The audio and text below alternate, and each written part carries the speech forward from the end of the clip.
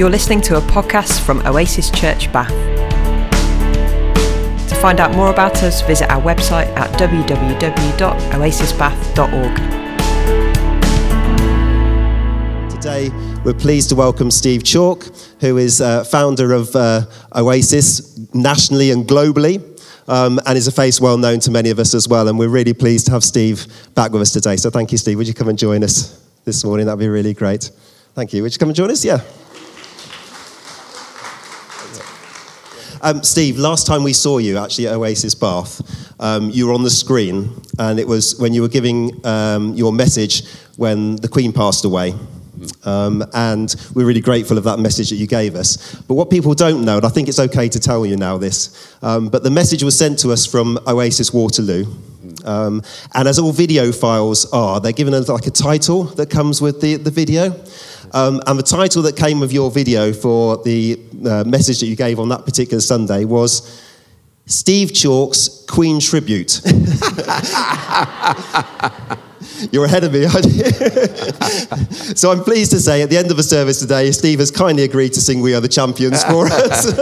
Do you know, this week I was on ITV. I had to go into ITV's breakfast programme. What's it called? Good News? No, what's it called? Good Morning Britain. Mm-hmm. Yeah. So I went into the studio to do some stuff, but it was the morning after Rishi Sunak had become the Prime Minister.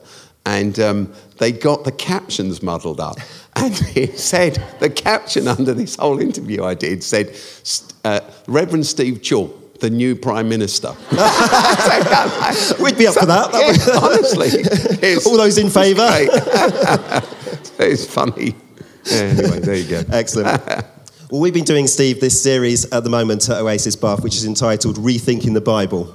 And we're particularly keen to speak to you today about a book which you told us that you wrote about 5 years ago, but then we had the pandemic and all that came with that, and perhaps went off the boil a bit. But the book, The Lost Message of Paul, which is... My copy is looking quite pristine here.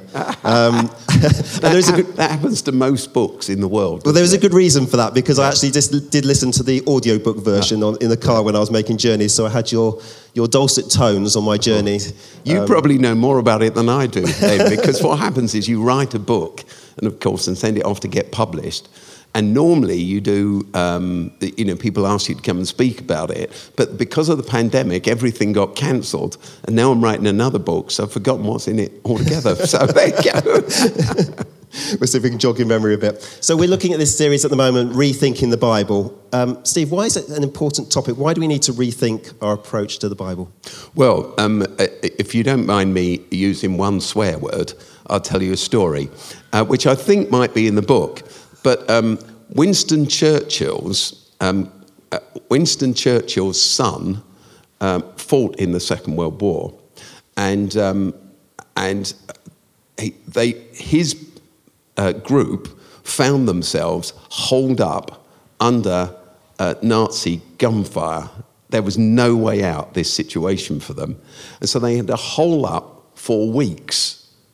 And the captain of Winston's son's group gave him a Bible to read. It was the only thing to do.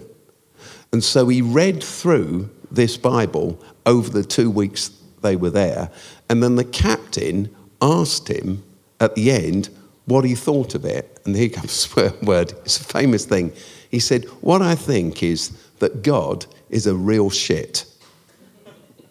Because he'd read the Bible from the beginning, and he'd read about the genocide, and he'd read about all of those draconian laws, 613 rules in the Pentateuch, those first 5 books, about women can't do this and women can't do that, and they have to be segregated for this reason and that reason, and men can't do this, and if 2 men lie together, then you take them outside and you stone them to death, etc., etc. So reading the Bible through had completely turned him off Christianity or Christian faith altogether. And I think that is a reality for lots of people, which we've got to face up to. You know, we can keep rehearsing the fact that we're in the fold, whatever the fold is, but we have a message that we need to stay authentic to. But in order to stay authentic to the message of Jesus, we need to understand what the Bible is.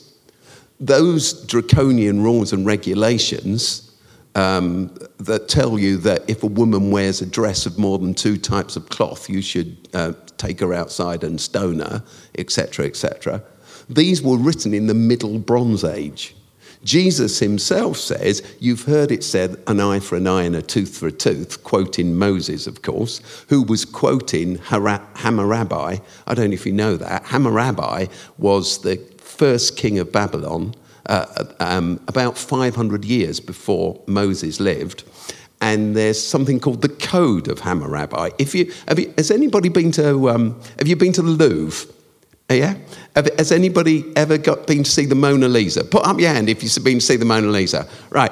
Put up your hand now if when you saw the Mona Lisa you thought, wow, that was really worth coming for. Put up your hand if you were slightly disappointed. Yeah. Well, do you know that here's the thing. What you didn't know when you would watch it, looking at the Mona Lisa, is you were just 5 minutes away from seeing one of the most stunning and surprising and faith-informing things on the planet. But no one was directing you to what I think is the greatest treasure in the Louvre, bar none. And it's called Hammurabi's Code, and it's literally a 5-minute walk away. What is Hammurabi's Code? It's a giant block of stone with a load of laws written on. Because when you hear about Moses' 10 Commandments, you go, they didn't really write on stone, did they? You can go in the Louvre and you can see Hammurabi's. It's just a giant, it's about 6 feet high. It's perhaps 7 feet high. And it's got lots of rules on, and it's 500 years before Moses. And here's one of them. An eye for an eye, a tooth for a tooth, a bone for a bone, a wound for a wound, a bruise for a bruise, a life for a life. And you look at this, because it's all translated into English and several other languages, and you think, so Moses nicked it off someone else. And then you realise this is all about what the Bible is. You realise something else, Ian, and then it says underneath, except in the case of a freed man, that's a slave who's been set free, in which case an eye for a fine, a tooth for a fine, etc., etc., except in the case of a slave. And in the case of a slave, it's an even smaller fine. So the idea is that if you take a slave's eye out, it's a peripheral thing.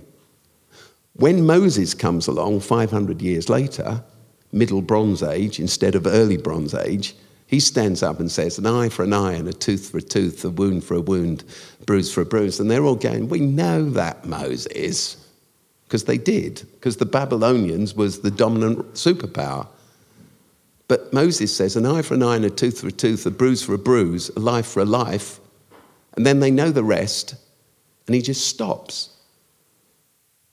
So the great revelation and breakthrough of the 10 of the eye for an eye statements is there's equality.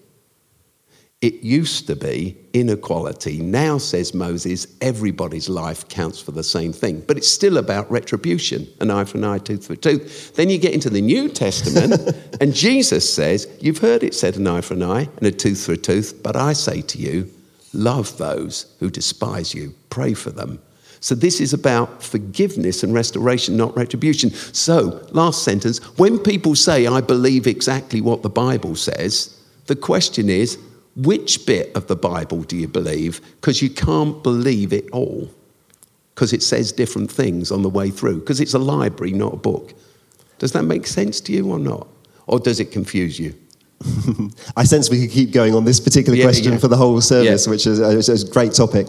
But But when we come to your book, The Lost Message of Paul, The Lost Message of Jesus, which came before that, was really inspirational for me when I was doing my deconstruction of what I believed and reconstruction. And The Lost Message of Jesus, I recommend to people as well to read.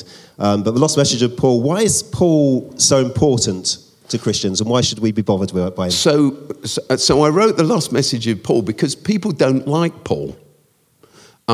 People don't like Paul at all. Women don't like Paul because they think he's a misogynist. He was against women. He didn't want them to speak in churches. He wanted them to stick to making the tea and arranging the flowers, but not lead. You know, people don't like Paul because they think he was against gay people, homosexual people, anyone who wasn't in a heterosexual marriage. People don't like Paul because they think he was against most people and judgmental.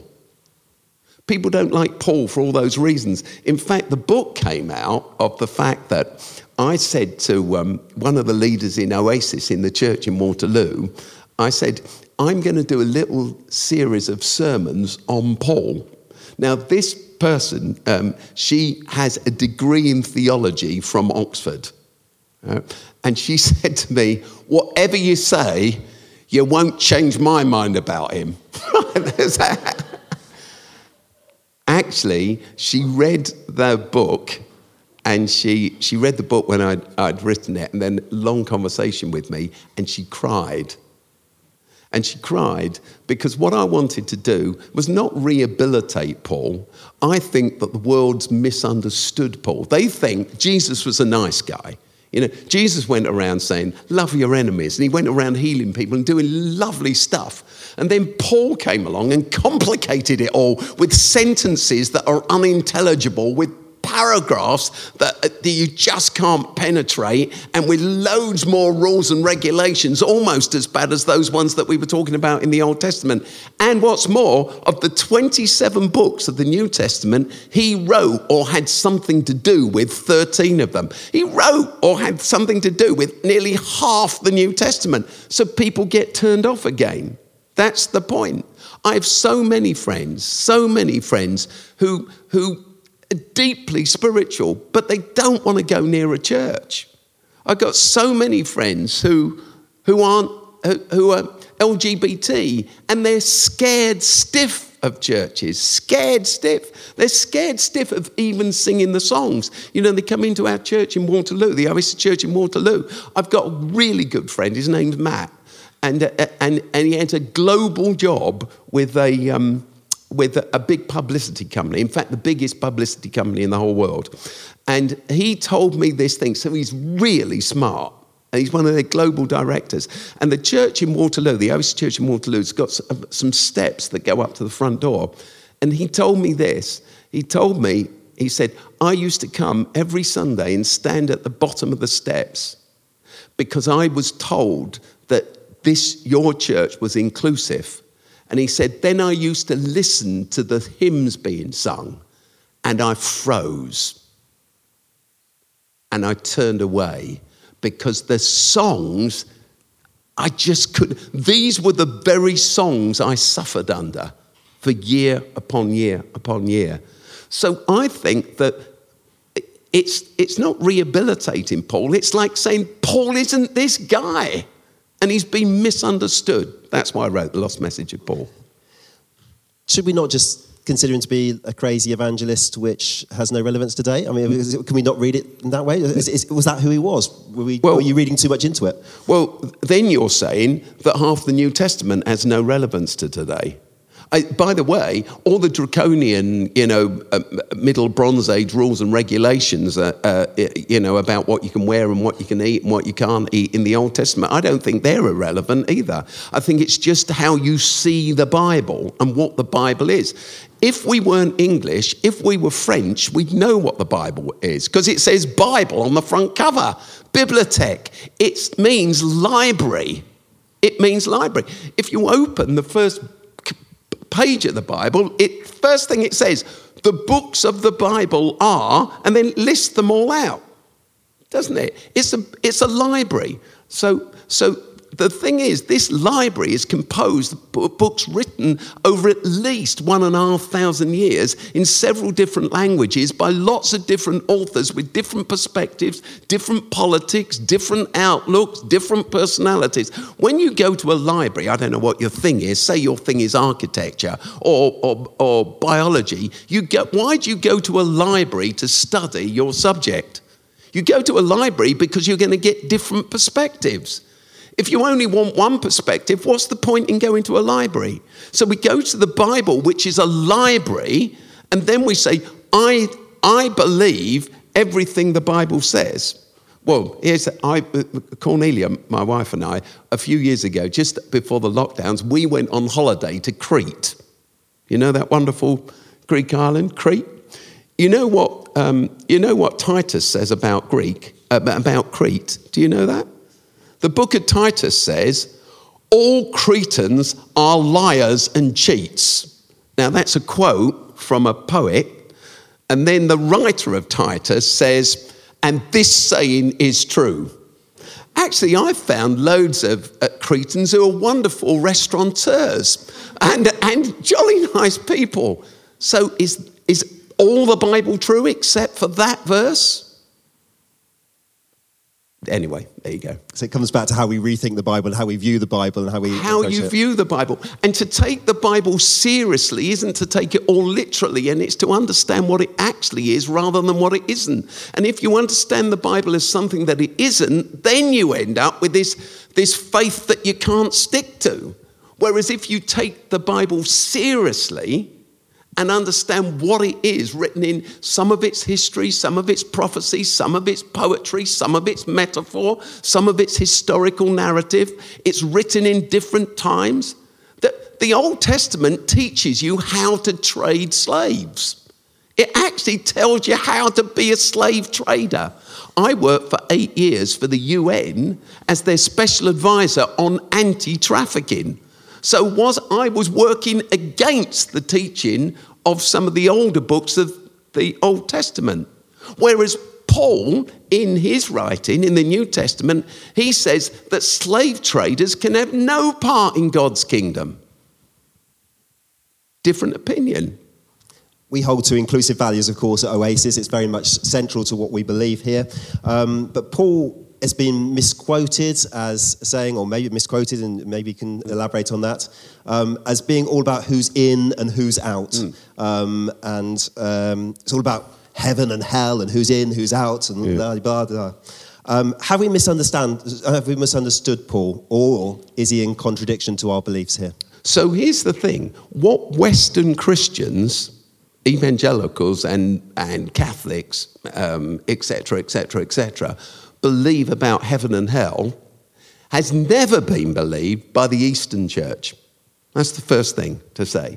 So the Orthodox Church, the Greek Orthodox Church, for instance, has never bought into our say this prayer or you go to hell. You know, but join up for Jesus or God's going to get you. You know that message? God really, really, really loves you, but if you don't say this prayer, you're going to burn in hell forever. There's a Catholic version of it that goes like this. God really, really, really loves you, but if you don't come to Mass, you're going to burn in hell forever. Some of you are familiar with that context. I have to tell you, one of my really good friends is the dean of Southwark Catholic Cathedral, and these narratives are not in the New Testament, or the Old or New Testament, actually, but we can unpack that as you go. What does the Orthodox Church believe? The Orthodox Church, and you can check all this out on Google. Don't take my word for anything I say. Never take any preacher's word for anything they say. Always check it out. Be careful who you listen to. By the way, I would say this. A really good sermon, what's a good sermon? It's not a good sermon because it's got some jokes in or some great stories in. It's a good sermon, a good talk, if you go away debating it and thinking about it and reaching your own view and opinion. Anything I say is my opinion. It's not come down from heaven. It's just the way I see stuff. But if you check out Greek Orthodox Christian symbols, an iconology, you'll discover that there's endless, look it up online, the images, that you'll see a picture of Jesus, whereas we have the cross and et cetera, you'll see that the great thing in one of the great symbols in the Greek Orthodox Church, for instance, other Orthodox churches, the Eastern Church, is a picture of Jesus. And he's standing on what looks like a wooden bridge that's broken. And it's like you think, oh, he's going to fall through the floorboards, you know. And then there are two people, one on each side. On one side there's a man, on the other side there's a woman. And they're under the floorboards, it looks like, and they're reaching up. And you'll see there's thousands of these. It's the most prolific icon of the whole Eastern Church, always has been. And you think, what's that about? Do you know what it's about?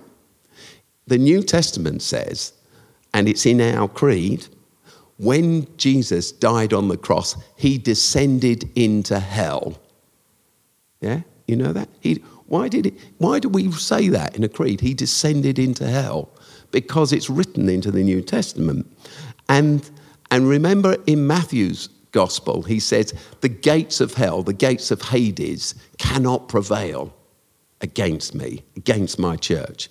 So the Eastern Church has always taught that when Jesus died on the cross, before his resurrection, he descended into hell. And he descended into hell to smash its gates and free everyone that was caught there. And that what looks like those broken floorboards is the smashed gates of hell, and the man and the woman are Adam and Eve. As in Adam, all die, so in Christ, everyone is resurrected, lives. And that's what it's about. So we've ended up with this, we go to heaven because we're good people. You all go to hell because you're either bad people or even the wrong type of Christians. What the Eastern Church believes is what Jesus did, he did for the whole of humanity. And you know what? If it's an in and out basis and it's Christians are going to be in heaven, or those who have said a certain prayer are going to be in heaven and everybody else isn't, I think I'd rather fancy my chances in the other place sometimes. You know, I don't know if anybody else thinks that. Well, I always think it's wonderful because I grew up in a Baptist church that was almost like, which was very strict. It was called a strict Baptist church. That's a theological strictness. You know, there are strict and particular Baptist churches, and mine was very strict and pretty particular. Let me tell you, I mean, we were like against everything. You know, if it was fun, it was wrong, and that's what I grew up with. You know, even chewing gum wasn't approved of in the church I went to as a kid, and that's honestly true. And anyway, this kind of strict and particularness. We believe we were right. Down the road was a Church of England church, and across the road was a Methodist church, and on the other side, this is in South Norwood in London, just down the road was St Chad's, the Catholic church.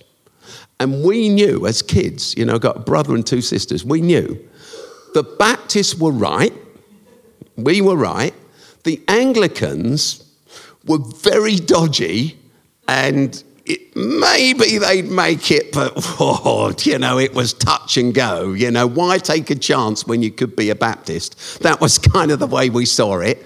The Methodists were very weak and woolly and, you know, probably nothings really. And the Catholics, well, the Pope was the Antichrist. That's what I was brought up to believe. It's ridiculous, isn't it? So isn't it funny how our branch of Christianity always turns out to be the bit that got it most right since Jesus was on earth? Of all the Christians in all the cultures in the whole of the world across 2,000 years, we're right. What a relief. I've got loads more questions here, which I could ask. I could ask loads more questions. However, we're going to take a break now, and we're going to give an opportunity for you to ask some questions as well. We've got some good questions here to ask you, Steve. Some about the lost message of Paul, some about Paul generally, some about the Bible, and some about just about Oasis. So let's keep on the Paul theme for the moment, though. What do you think the best, most visionary thing Paul said was? Oh, that's an easy question to answer, actually. And it's this. Paul said on several different occasions, you are saved by the faithfulness of Jesus. Martin Luther, the great German reformer, 16th century, 1517, nailing his 95 theses or points to the Wittenberg Cathedral door and, the start of the Reformation as it goes down. He said, you are saved by your faith in Christ. And I guess loads of people in this room, you believe that you are saved because you believe the Bible teaches that you're saved by your faith in Christ. Actually, what Paul taught, because being saved by your faith in Christ is a phrase that Martin Luther picked out of Paul's letter to the Romans, chapter 3. But what we now know, and actually what we knew before, was that isn't how to translate the Greek term that Paul used at all. To be slightly technical for a moment, Paul writes in Greek, but he's a Hebrew. So he's a Hebrew thinker. He's a Jewish lad. He's 6 to 10 years younger than Jesus. His whole life has been transformed by Jesus. He is as committed to following Jesus as he used to be about stamping out that heretical Jewish sect. Paul never becomes a Christian. He's a Jew. He is born a Jew, lives a Jew, dies a Jew. He really does. But he's a Jew who's come to understand that the Jewish Messiah that all Jews prayed for, who was going to rescue Judaism and every Jew, not based on their amount of faith or their amount of doubt, but God was on the side of the Jewish people because God had a covenant with them. And part of the covenant was that they were his people and he would look after them. That's the deal. God is the Redeemer of all Israel. Paul is a Jew. He writes in Greek, but he's a Jew, and he knows this is true. And everybody's waiting for the Messiah to come. The Messiah gets translated in Greek as Christ. It means the anointed one, the one that is going to bring God's redemption to all Jews. Every single one of them is in. And he's against the first followers of Jesus. And he tries to wipe them out. And he tries to wipe them out because they're following the wrong person. They are following a would-be Messiah, but this Messiah is dead. And Israel's got to stand together against the might of the Roman Empire that's oppressing them. You got to back a living Messiah. The Messiah can't save all Israel if they're dead. And Jesus is dead. But as he goes off to pursue these Jewish heretics who believe in a dead Messiah, he encounters Jesus. It's the stories in in Acts chapter 9. He encounters Jesus on the road to Damascus. Jesus is alive. And with the same amount of energy that he's pursued these first followers of Jesus, he now joins them because he realizes this Messiah is alive. And he donates and gives and volunteers the rest of his life to doing this. Paul, we know that he covered about 10,000 miles journeying on the transport systems of the day, which was basically walking or riding on a donkey or getting on board ships. He was in at least 3 shipwrecks, but he will not give up because what he's discovered, Ian, is this, that what was true for the Jews is now true for everyone. Jesus isn't just the Messiah, the anointed one for all Jewish people. He's the Messiah. He's the anointed one for all people. As in Adam, all die, so in Christ, all are made alive. And we've ended up with this stupid gospel, this strange gospel. As in Adam, you all die because you're all born into your sin and everyone's going to go to hell. But some are saved through Jesus. But Paul said, as in Adam, everyone dies. I've discovered he's the Messiah for the whole world. So what Luther did is he mistranslated, he misunderstood.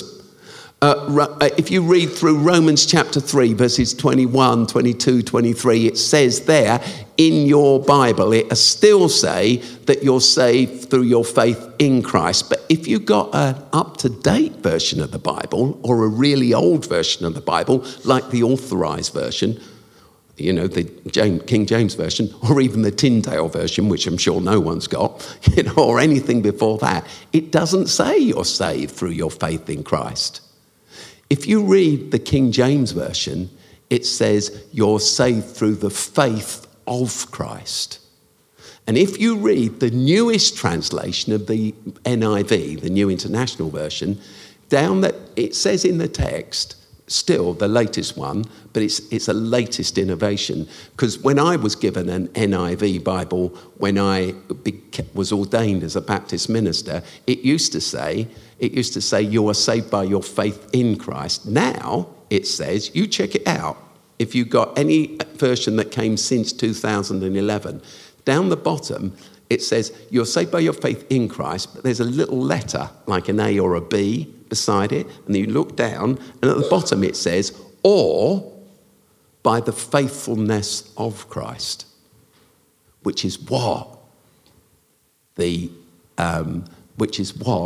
Orthodox Church always taught. We're saved by Christ's faithfulness, by what he did. He's the Messiah for everyone. As in Adam, everyone dies. So in Jesus, everyone, the whole world, all are reconciled to God.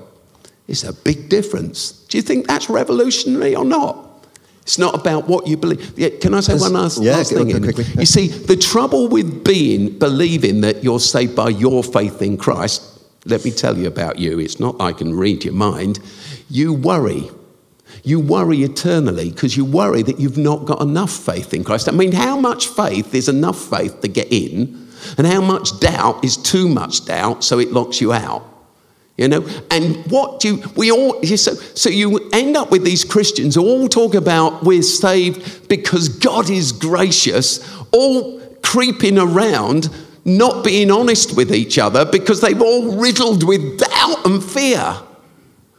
You are rescued because Jesus is faithful, not because of anything you happen to think or do on any particular day. That's pretty revolutionary. This might be releasing to people this morning. They might throw up lots more questions. We have got a deconstructing group which has been set up as a micro hub. So if you're interested in that, then you can find out more information about that, and that might be a good place to sort of to go through some of this deconstruction process and reconstruction. Is it worth saying that if you ever, this isn't hands up for geography of the world, has anybody ever had the fantastic fortune of going to the city of Rome? Yeah, and the Vatican. And have you been in the Sistine Chapel? Do you know? And in the Sistine Chapel, Michelangelo has got two big kind of paintings, hasn't he? One on the roof, you know, the finger of God. Do you know, reaching out to Adam? What a grace-filled picture that is. You know, he painted that when he was a young man, and it's God reaching out to Adam in all-embracing love. And in a completely different style, at the altar end, you know, there's a giant mural painting called The Last Judgment, which is all about people being sent into hell, writhing and all the rest of it. And he painted that right at the end of his life. He had read a book by Dante. You know Dante, the Divine Comedy, which Dan Brown got his books out of, Inferno and all the rest of it. Dante made up this poem. You know, and the poem is all about how God was going to curse people. Dante lived in the 1300s. Michelangelo lived in the 1500s. 200 years later, Michelangelo paints Dante's poetry on the wall of the Sistine Chapel, which is the greatest advertising board in Europe. It's the greatest social media of the day, and the whole church falls for it because it keeps the powerful in power. You have to believe what we believe. You have to do what we say, or else you're going to burn. And it's not in the writings of Paul. in the writings of Paul, you are rescued. You are loved by God, not because of what you did or thought or believed, but because Christ is faithful. And I think that Paul adds one last kind of revolutionary phrase. He says, God loves you. You're in. Everyone's in. By the faithfulness of Christ, you're in. And his closing point is, so now live like it. Be those people. Live a life that's extraordinary. Live a life that's transformational. Live a life that brings grace to others. Run the living room, to pick up on what Joe said. Invite people in. Smile at people. Talk to people. Give yourself to people. That's what Paul is saying. Live the way of the Spirit, the way of Jesus. This is a great question I've got here. I want to ask this one. We talked a lot today about rethinking the Bible, rethinking Paul, rethinking about the whole in and out thing, and our progressive values here at Oasis and our inclusive values at Oasis are something which many of us have been through, that sort of deconstructing and reconstructing and rethinking of our faith and coming out with a more inclusive and progressive theology as a result of that.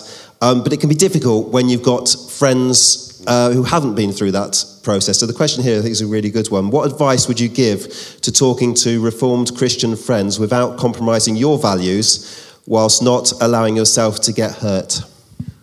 I would say for me, we're all on a journey, aren't we?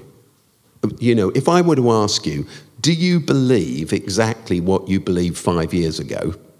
Of course you don't, because you're alive, you're growing. We're all changed by every discussion and debate. We're thinking, we're growing and developing. So here's another question. What will you believe in 5 years' time? Do you hope to have matured and deepened over that time? Do you hope to have learned anything? Do you hope to have grown more gracious, more Christ-centered, more loving?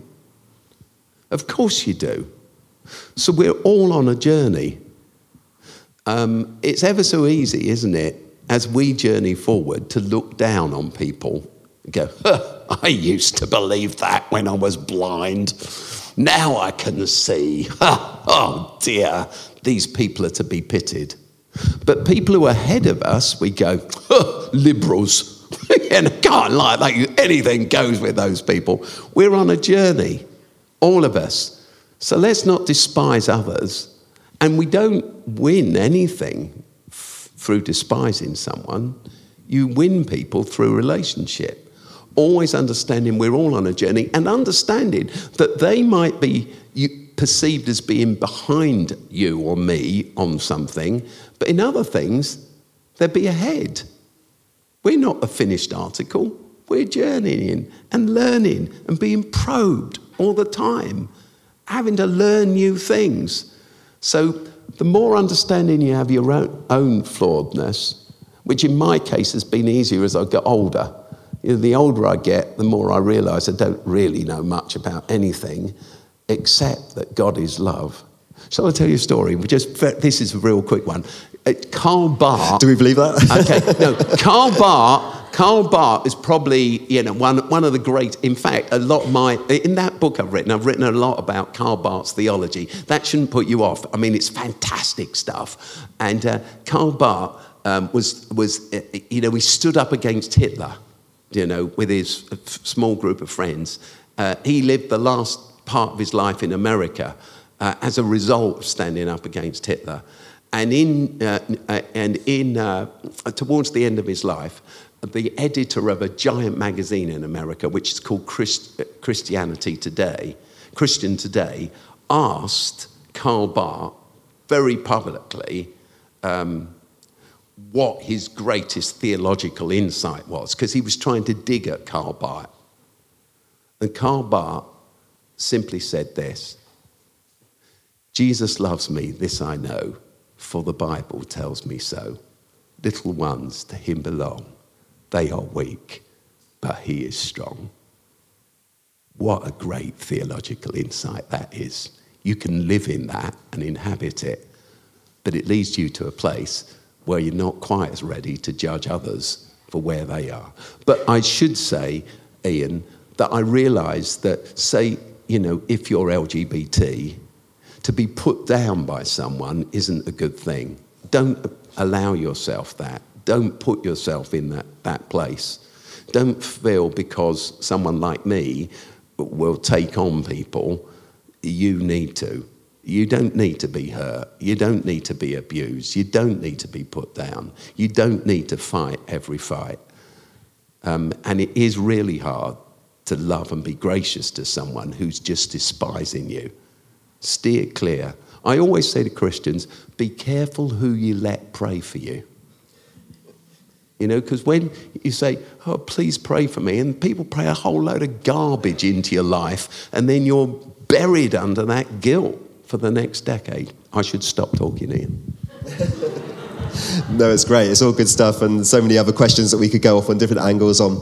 I want to get this one, and this is taking us off Paul a bit for the moment, and taking us on to Oasis. And the question is, I saw you in 1992 or 1993 in London talking about setting up Oasis youth work teams. How have you seen God's hand in the decades since then? So have you seen those developed? And do you ever see the seeds you've planted and grow later on as those sort of young people have got older? And this is from somebody who's now working in Oasis academies, so they've come full circle. Yeah. Well, that's the great thing for me. You know, I was saying to someone over a cup of coffee earlier, I'm really a spare part in Oasis, to tell you the truth, in lots of ways. Oh yeah, we sit in this table, you know, because what you're talking about. So Oasis is led by some extraordinary people, do you know. The UK boss of Oasis is a guy called Dave Parr. You would have met Dave. Dave joined Oasis as my volunteer driver years ago, because I had to dash in around the country. I used to have a driver, you know, and I used to take on a volunteer for a week, for a year, a volunteer for a year, each year, and it was like a gap year, and they just used to drive with me. Well, Dave joined Oasis as a volunteer driver, and then he went to work for Oasis in India. And then he came back, and then he worked with me again, but not as a volunteer driver, but rather an organiser with me, and then various other jobs. And now he is the boss of Oasis in the UK, which is fantastic. And so I work for him now, which is amazing. He's brilliant. And there are endless people. Well, look, you got Joe here. Like, it's fantastic, isn't it? You know, I can't tell you what a delight it is to me to watch Joe. Honestly, it is. You see, I'm going to cry if I'm not careful. I think it's just fantastic. Here is this woman who's absolutely wonderful, but she's not heterosexual. And because she's a woman, and because she's not heterosexual, Joe will tell you a story of being banished from places. And here she stands on this stage as a leader. I'm happy. You know? Yeah, I am. Anyway, so Oasis is full of wonderful people like that. And in terms of youth work, well, do you know, one of the things we're working on, we're going to open next year, which is absolutely fantastic. We're going to open an alternative to a youth jail. It's called Oasis Restore. Have you heard that phrase, Borstal, term Borstal? You know, youth detention centre. Well, there actually is a place called Borstal. It's where the first youth detention centre was built in 1903. It's in a village called Borstal, which is in Rochester in Kent. And the youth detention centre got known as Borstal because it's in Borstal. And then Borstal became the generic name for youth detention centres. It's a bit like Hoover. You know, you say, I'm going to hoover up. But you might have a Morphy Richards or a Dyson or something, but you still say, I'm hoovering. And Hoover got nothing to do with it. Well, Borstal became that. And then a long campaign with government that began in 2010 with the government minister that was responsible for justice in this country then. He was called Chris Grayling. Well, he's still called Chris Grayling. And I met him at this thing, and he said he was the Secretary of State for Justice. And I said rather cheekily, I said, I didn't know there was much, you know, around the UK. Anyway, we got into a conversation, and I said, there's no justice for young people. Do you know who we lock up who's young? because we got into youth work, and we have hundreds of youth workers around the country working for Oasis. We work in custody centres, and we work in accident emergencies in hospital. In Manchester, we actually work on the ambulances with the paramedics. It's amazing. So when a kid's stabbed, we turn up there, because a child will not tell the truth to a man or woman in a uniform. That's the reality. So so all of that. So I was talking to Chris Grayling, and I said, the people we lock up, they're not criminals. What, they've done criminal things. 3% of everyone, all children in England are looked after. They're fostered, looked after. 47% of all the young people we lock up are looked after. Black kids are massively overrepresented. Autistic children are hugely overrepresented. If you're looked after black and autistic, you have pretty well no chance in our society. Anyway, I banged on to them, and they got to listen to you because we're doing youth work.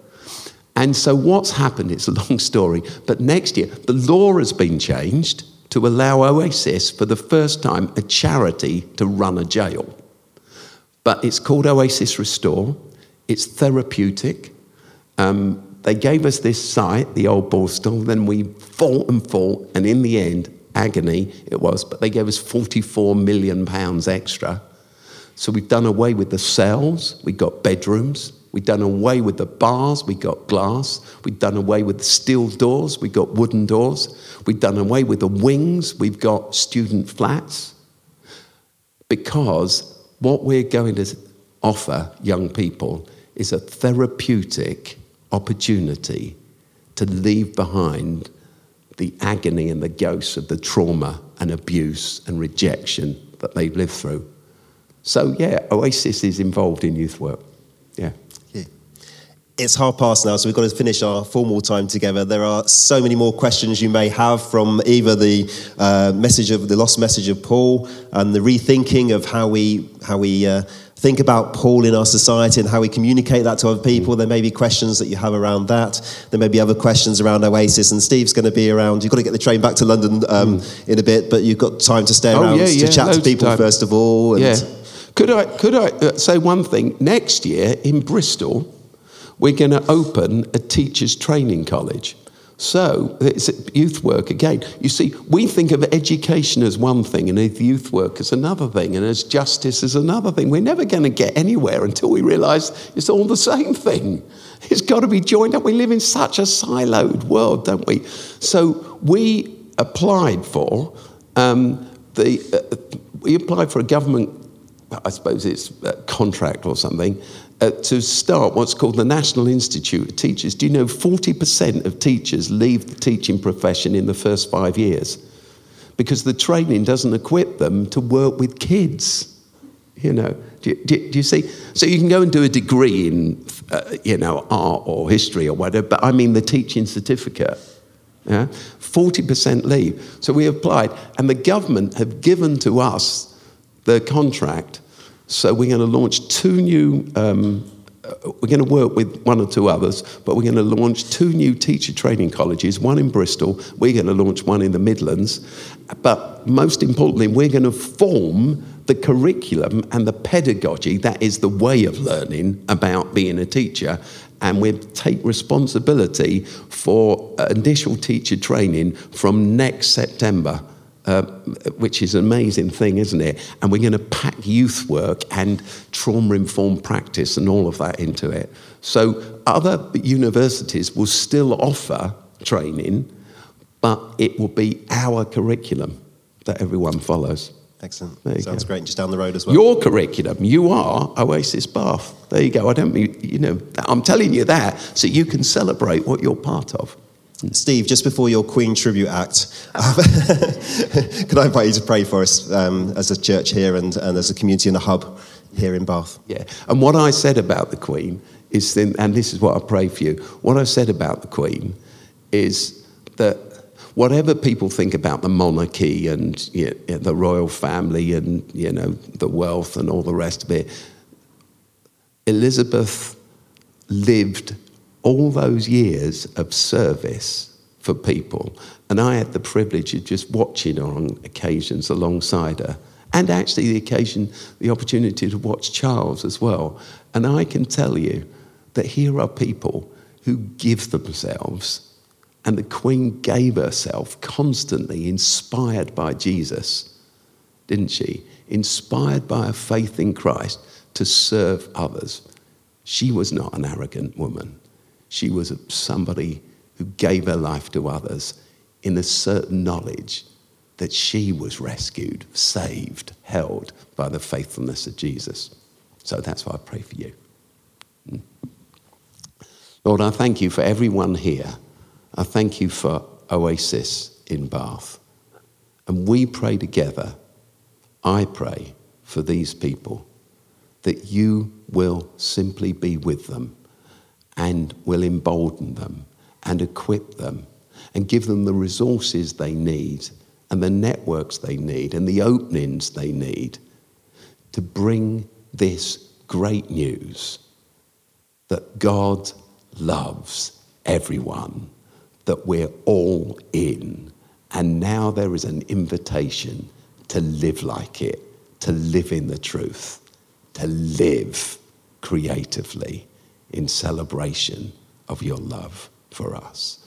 Bless each one. In Jesus' name, amen.